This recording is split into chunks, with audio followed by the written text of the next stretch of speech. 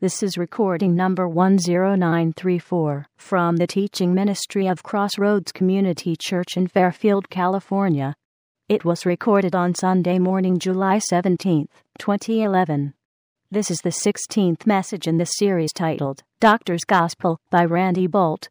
This message is titled, Finger of God.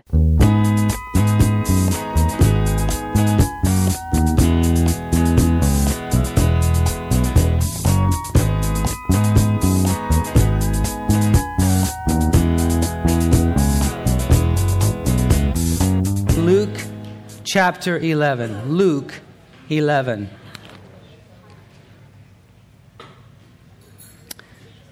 And we're going to continue our study called The Doctor's Gospel. Luke, the writer under the inspiration of the Holy Spirit of this book, was a medical doctor, a physician. And we are taking the viewpoint or the approach that on these pages of Luke's Gospel are the account of the heart of our Savior. How many of you have ever had someone invade your space, your personal space? You know, they just get a little too close. Now, ladies, let me tell you that you probably don't know this, but because I know you don't mean it, but every man in here thinks you invade their space. I mean, you know, I know it. Eye contact is really important to you, and that's great, except we always feel like you're staring at us. But we all kind of know what it feels like when somebody kind of crowds you, and you know you're maybe at a social function and you're chatting with somebody, and they just keep moving closer and closer. And first you kind of do the sideways thing, you know, and so they kind of get the hint, and then they come around, and then you kind of, you know, or you move away, or, you know. Now, this is a totally tasteless, should never be told in church story, but I don't know. I am totally tasteless, so, and it may, in the end, it may not even have any bearing, but once I had one of these kinds of experiences where someone was just a little too close, and it happened. A guy named Matthew Ward, who was part of a kind of a groundbreaking Christian music group called the Second Chapter of Acts about 1,000 years ago. This was before there was such a thing as Christian contemporary or Christian rock music.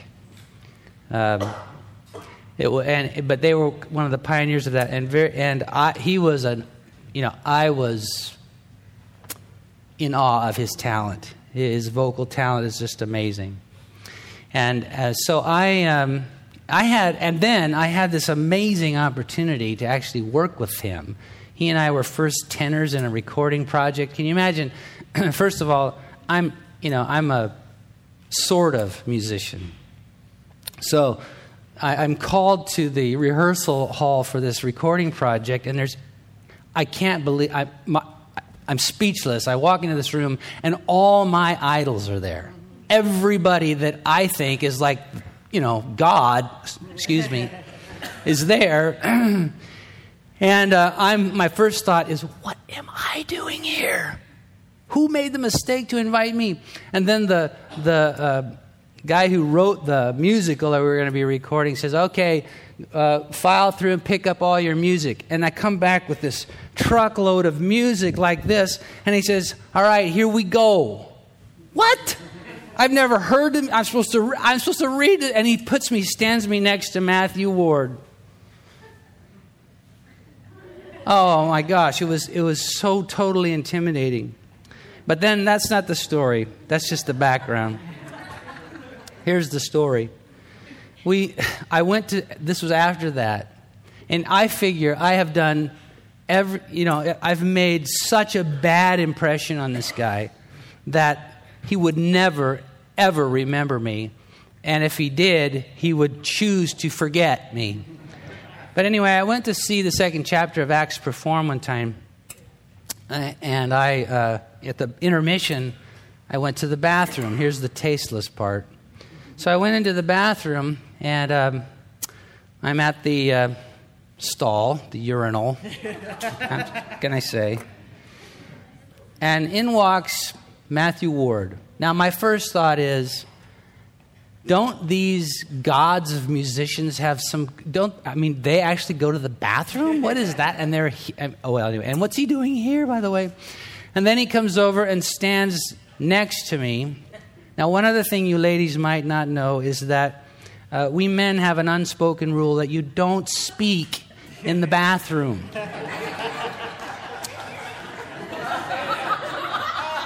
It's against the law. And so he comes to the stall next to me, leans over and says, "Hello, Randy."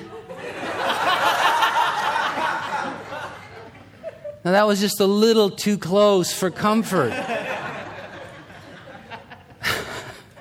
So we can kind of relate, whether you can relate to that story or not, we can kind of relate when people invade your space. They kind of get a little too close, kind of push their way into, make you just a little bit uncomfortable.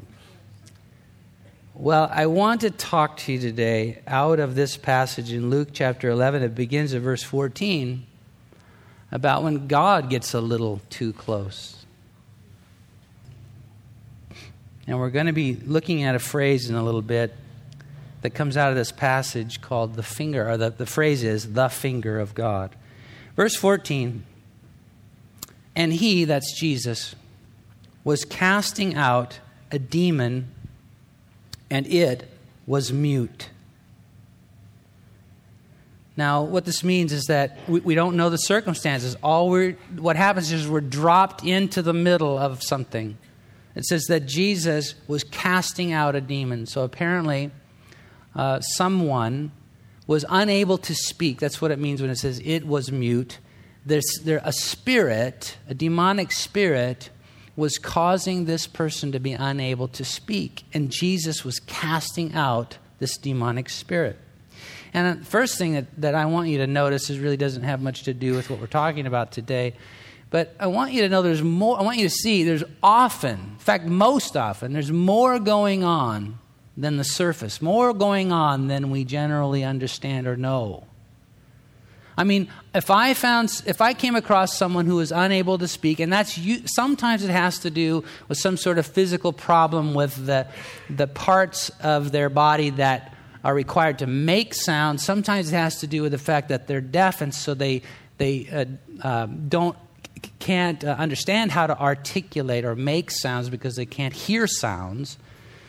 But it's usually, you would assume, this is usually the result of some sort of biological, physiological, some sort of medical condition, perhaps. But it says that when Jesus was helping a man be able to speak here, he deals with it as a spiritual condition and casts a demon out of him. Now, I'm not saying that every physical condition has some sort of demon associated with it. But I'm just saying there's often more going on than we know. So it was when the demon had gone out that the mute spoke. I want you to put yourselves into that scene. You're an eyewitness to this. This is a guy you know because he's in your neighborhood. And you know he can't speak. And now, because of this guy Jesus, he's able to all of a sudden articulate. He's able to speak paragraphs, sentences. He's able to communicate with you for the first time. I mean, it would be an amazing thing, would it not? Wouldn't you be just blown away? And these people, I'm sure, were. And in fact, here are their responses, and there's 3 of them. And he was casting out a demon, and it was mute. So it was when the demon had gone out that the mute spoke. And it says, and the multitudes marveled. But some of them said, he casts out demons by Beelzebub, the ruler of the demons. And then the third response is, others testing him sought from him a sign from heaven. So there's three responses here to this mighty miracle, this incredible thing that has just happened. The first is the multitudes marveled. Marveled. Have you ever had God kind of press in on your life in some way? Maybe you are the eyewitness of something or the beneficiary of something just miraculous, something just marvelous, something just unexpected, and all you're doing is just enjoying the show. It's just, wow, God. Wow, God. Anybody ever had that experience? You just find yourself, wow, God. That's one response to when God presses in, when God reaches into the natural order of things and changes them. God's miraculous intervention. Wow, God. The second form of response that we see here is one that's a little different. It says, but some of them said, he casts out demons by Beelzebub. Beelzebub is another word for the devil or for Satan. And he can do that because he's in league with the devil. A second way to respond when God sweeps in, when God moves in, when God presses in on our lives in miraculous, intense, challenging ways is to sort of excuse ourselves from dealing with it. You know, most of you know the story, but over 2 years ago, my wife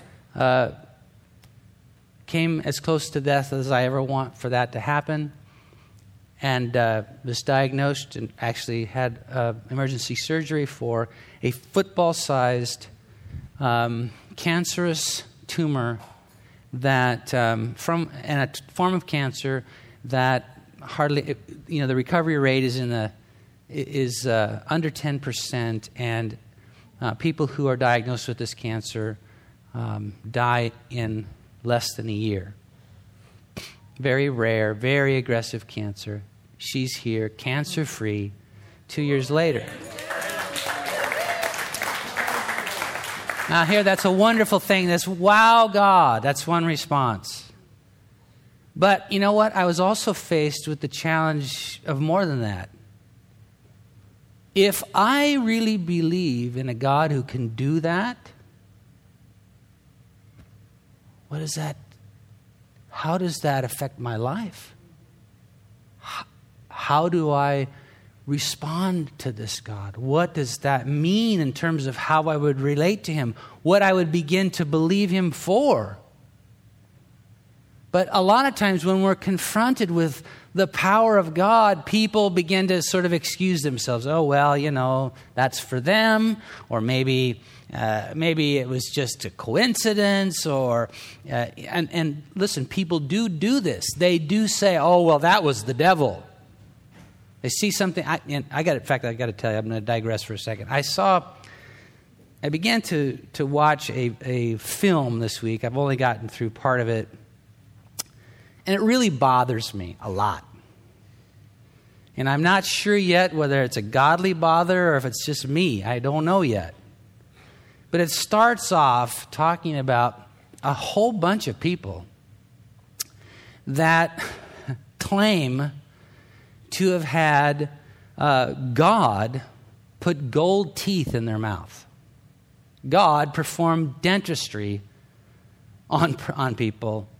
And I mean, the movie is a guy is creating this documentary. He's on the scene when this is happening, and they're in a crowd and they'll raise their hand and they'll rush over and they'll shine a flashlight down their throat, and he's there with his camera, and sure enough, there's a gold tooth there.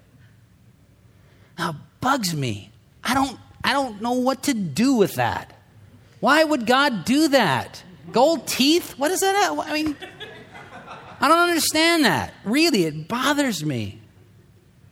And then there's this whole thing. It moves on from there to these people who claim that when they get together and worship God, that God begins to sprinkle gold dust on them. And so, again, this guy who's doing this documentary, he's there with his camera because he can't believe this either. He grew up American Baptist just like me.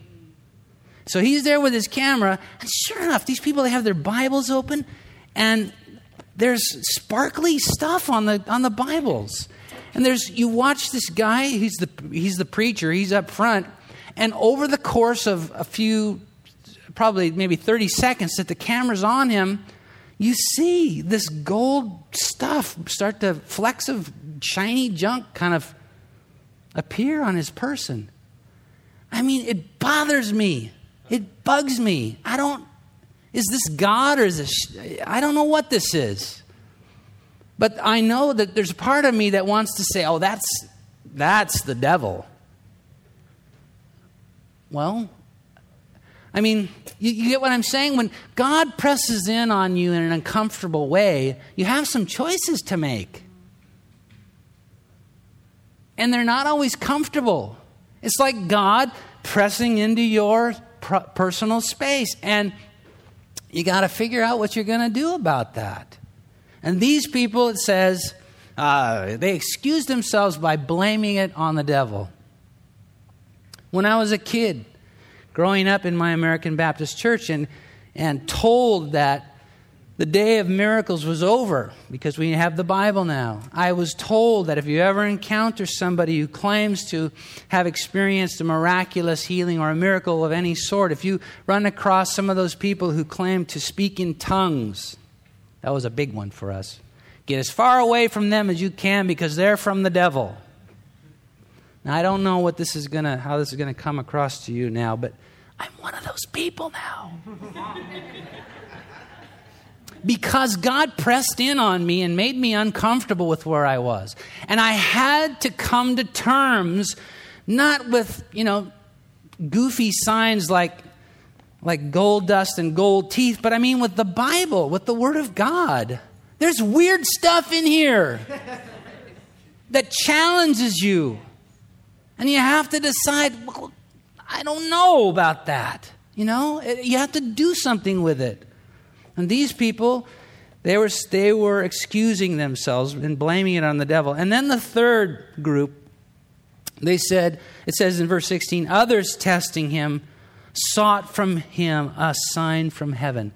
I read that and I go, what? A mute has just spoken. And your response is, show us a sign. Huh? What more can God do? But listen, I know what that's like.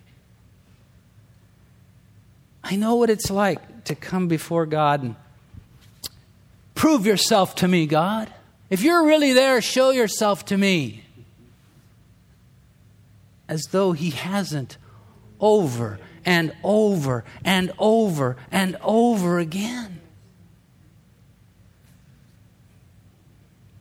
Verse 17, but he, knowing their thoughts, said to them, every kingdom divided against itself is brought to desolation.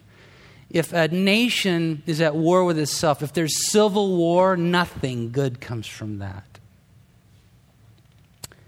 And a house divided against a house falls. If Satan also is divided against himself, how will his kingdom stand? Because you say, I cast out demons by Beelzebub. If I'm casting out demons by Satan, it doesn't make any sense. It's like a nation at war with itself.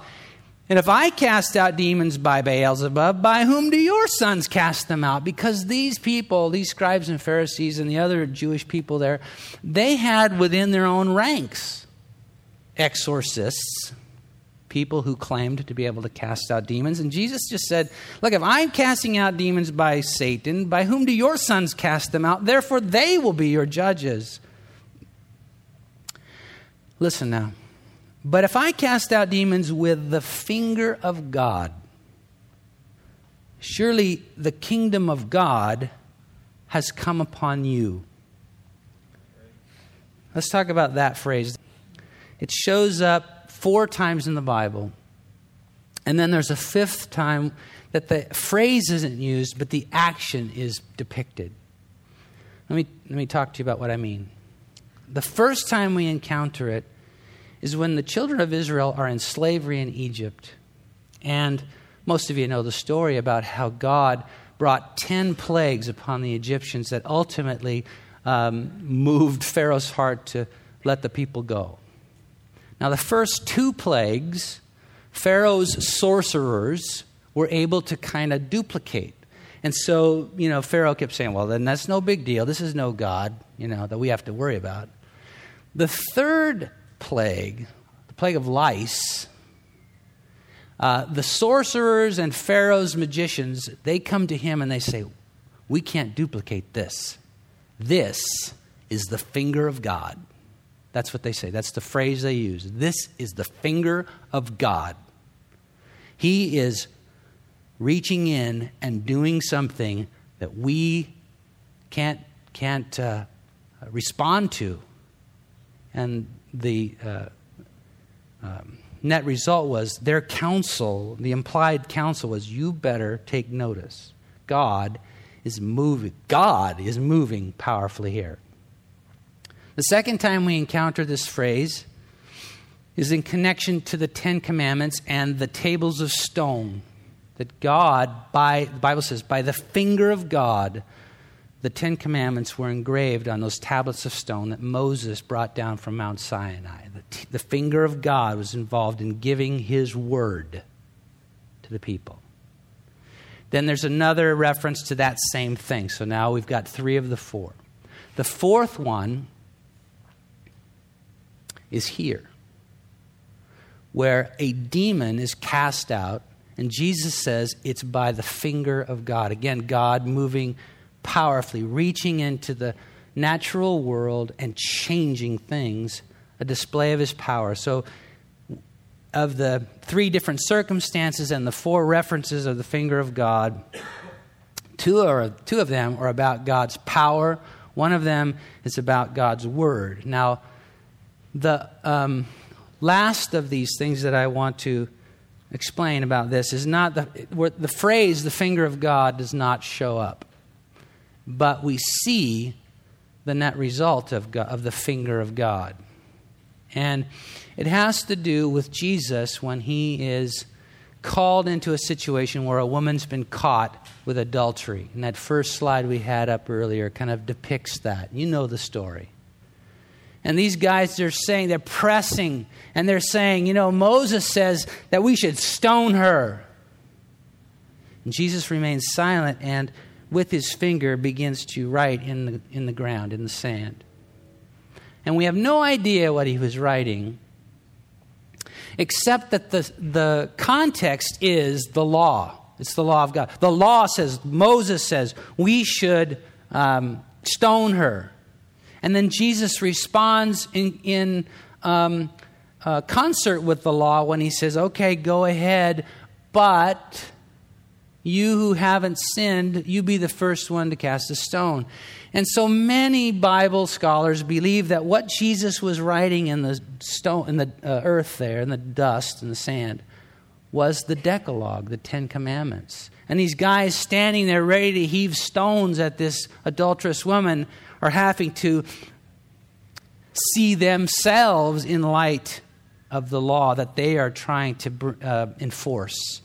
And ultimately, they all kind of drop their stones and walk away. So it's highly possible, in fact, I would say probable, that this is another time when the finger of God is referencing the word, the law of God. So we have 2 demonstrations of the power of God and 2 incidents where the word of God are described as the finger of God. So Jesus says, but if I cast out demons with the finger of God, surely the kingdom of God has come upon you. You might remember in the second verse of this passage, the second verse of this chapter 11, verse 2, where Jesus begins to teach us how to pray, his disciples how to pray. He said, pray this prayer, pray this way, your kingdom come. Ask God, pray this way, your kingdom come. And then here he says, if I cast out demons by the finger of God, then the kingdom of God has come upon you. The answer to your prayer has arrived in the form of God pressing in. Now, verse 21. Jesus just continues. This is him speaking. There's no break. He just continues. When a strong man fully armed guards his own palace, his goods are in peace. But when a stronger than he comes upon him and overcomes him, he takes from him all his armor in which he trusted and divides his spoils. He who is not with me is against me, and he who does not gather with me scatters. Now those two verses, verse 21 and 22, are often, and I believe rightly so, understood to mean that Jesus was talking about people who are under the influence of a demonic spirit, demonized, demon-possessed, however you want to describe it. And that Jesus is describing, it's most often understood that Jesus is describing that demon as a strong man who has captivated or captured a person, and they're fine and dandy. They guard their palace, their goods are in peace. And then it goes on in verse 22 to say, but when someone stronger shows up and overcomes him, he takes his armor, he takes his and divides his spoil, he overthrows, overturns the state, the bound state of that person. And it's most often, these two verses are most often understood in light of the demonic or the deliverance that verse 14 talks about, where this demon-possessed man is set free of the mute spirit. And I've already said that interpretation is entirely appropriate. But I want to suggest something else to you today. Another way of looking at these two verses. But if I cast out demons with the finger of God, surely the kingdom of God has come upon you. Who's the subject? You, us. The kingdom of God has come upon you. When a strong man fully armed guards his own palace, his goods are in peace.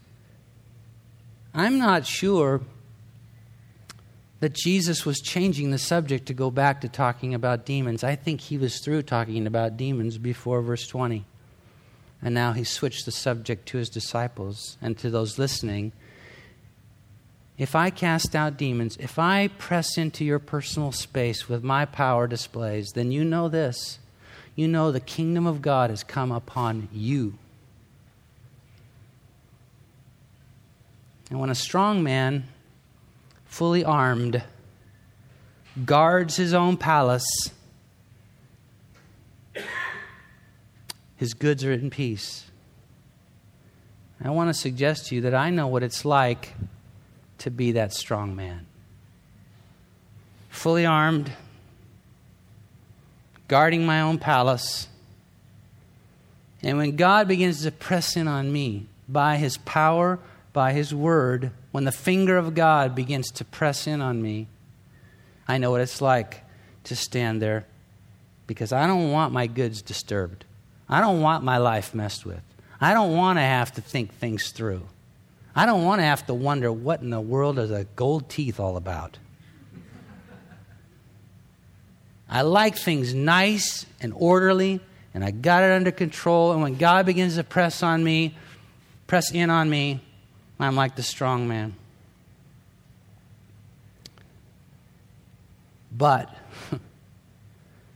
when a stronger than he comes upon him and overcomes him, remember, he taught us to pray. Pray this, thy kingdom come. And then he says, when the finger of God, if I cast out demons by the finger of God, then you know the kingdom of God has come upon you. When a stronger than he comes upon you, or him.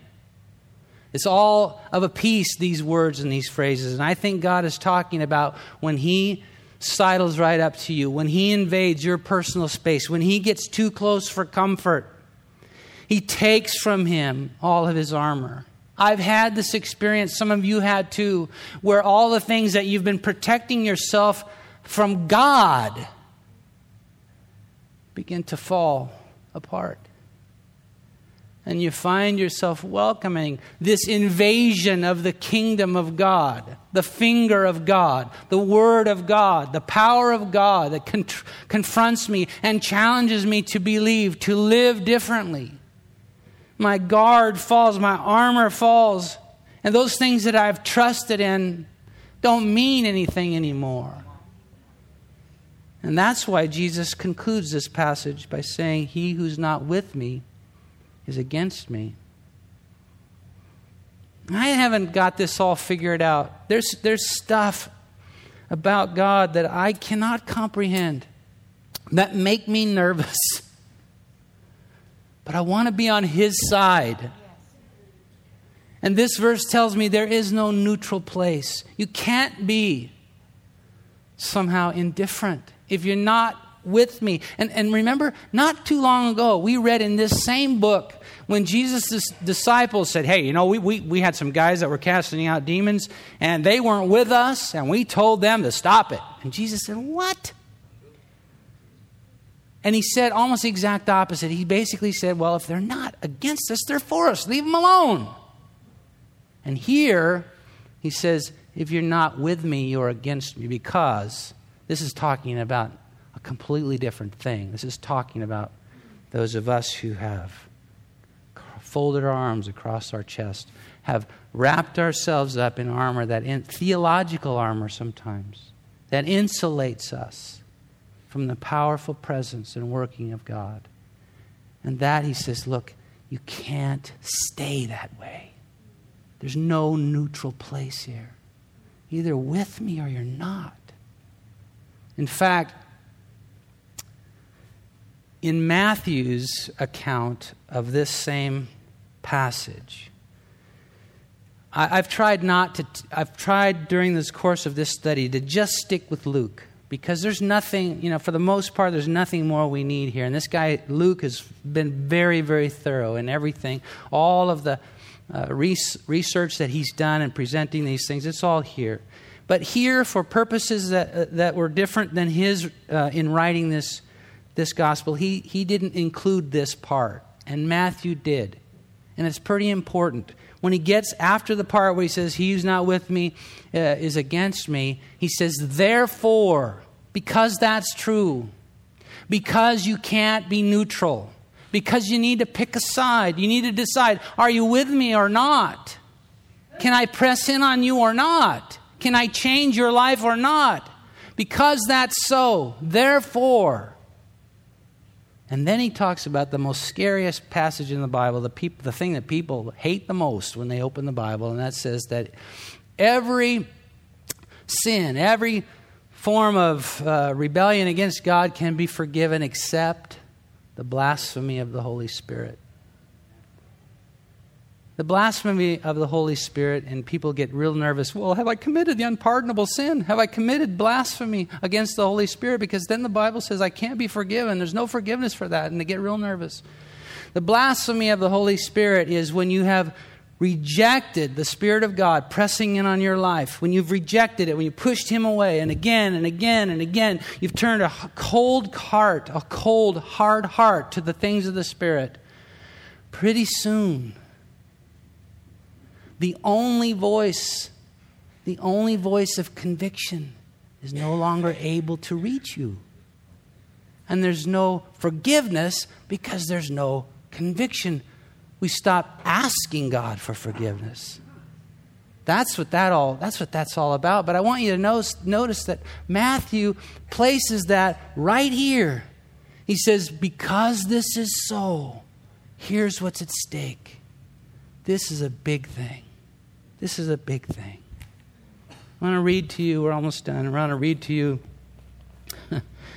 some dialogue from C.S. Lewis's book, The Lion, the Witch, and the Wardrobe, from the Chronicles of Narnia. How many of you have ever heard of that before?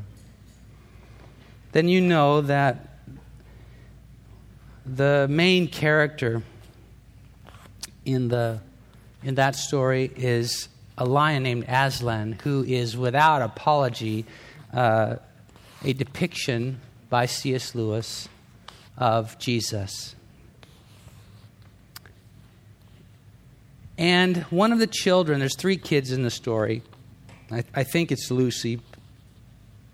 She asks Mr. and Mrs. Beaver, she says, "Is Aslan quite safe?" Remember, Aslan's a lion. "Is Aslan quite safe? I shall feel rather nervous about meeting a lion." "That you will, dearie, and no mistake," said Mrs. Beaver. "If there's anyone who can appear before Aslan without their knees knocking, they're either braver than most or just plain silly." "Then he isn't safe?" said Lucy. "Safe?" said Mr. Beaver. "Don't you hear what Mrs. Beaver tells you? Who said anything about safe? Of course he isn't safe. But he's good. He's the king, I tell you." Some of us have been protecting ourselves or attempting to protect ourselves from the wildness of God, the untamed nature of the King of all kings. But dear one, there's nothing to be afraid of. He is good, personified. And you don't want him to be safe in terms of tame, in terms of you holding his leash. You don't want that kind of God. You want the one who will invade your personal space. That's the one you want.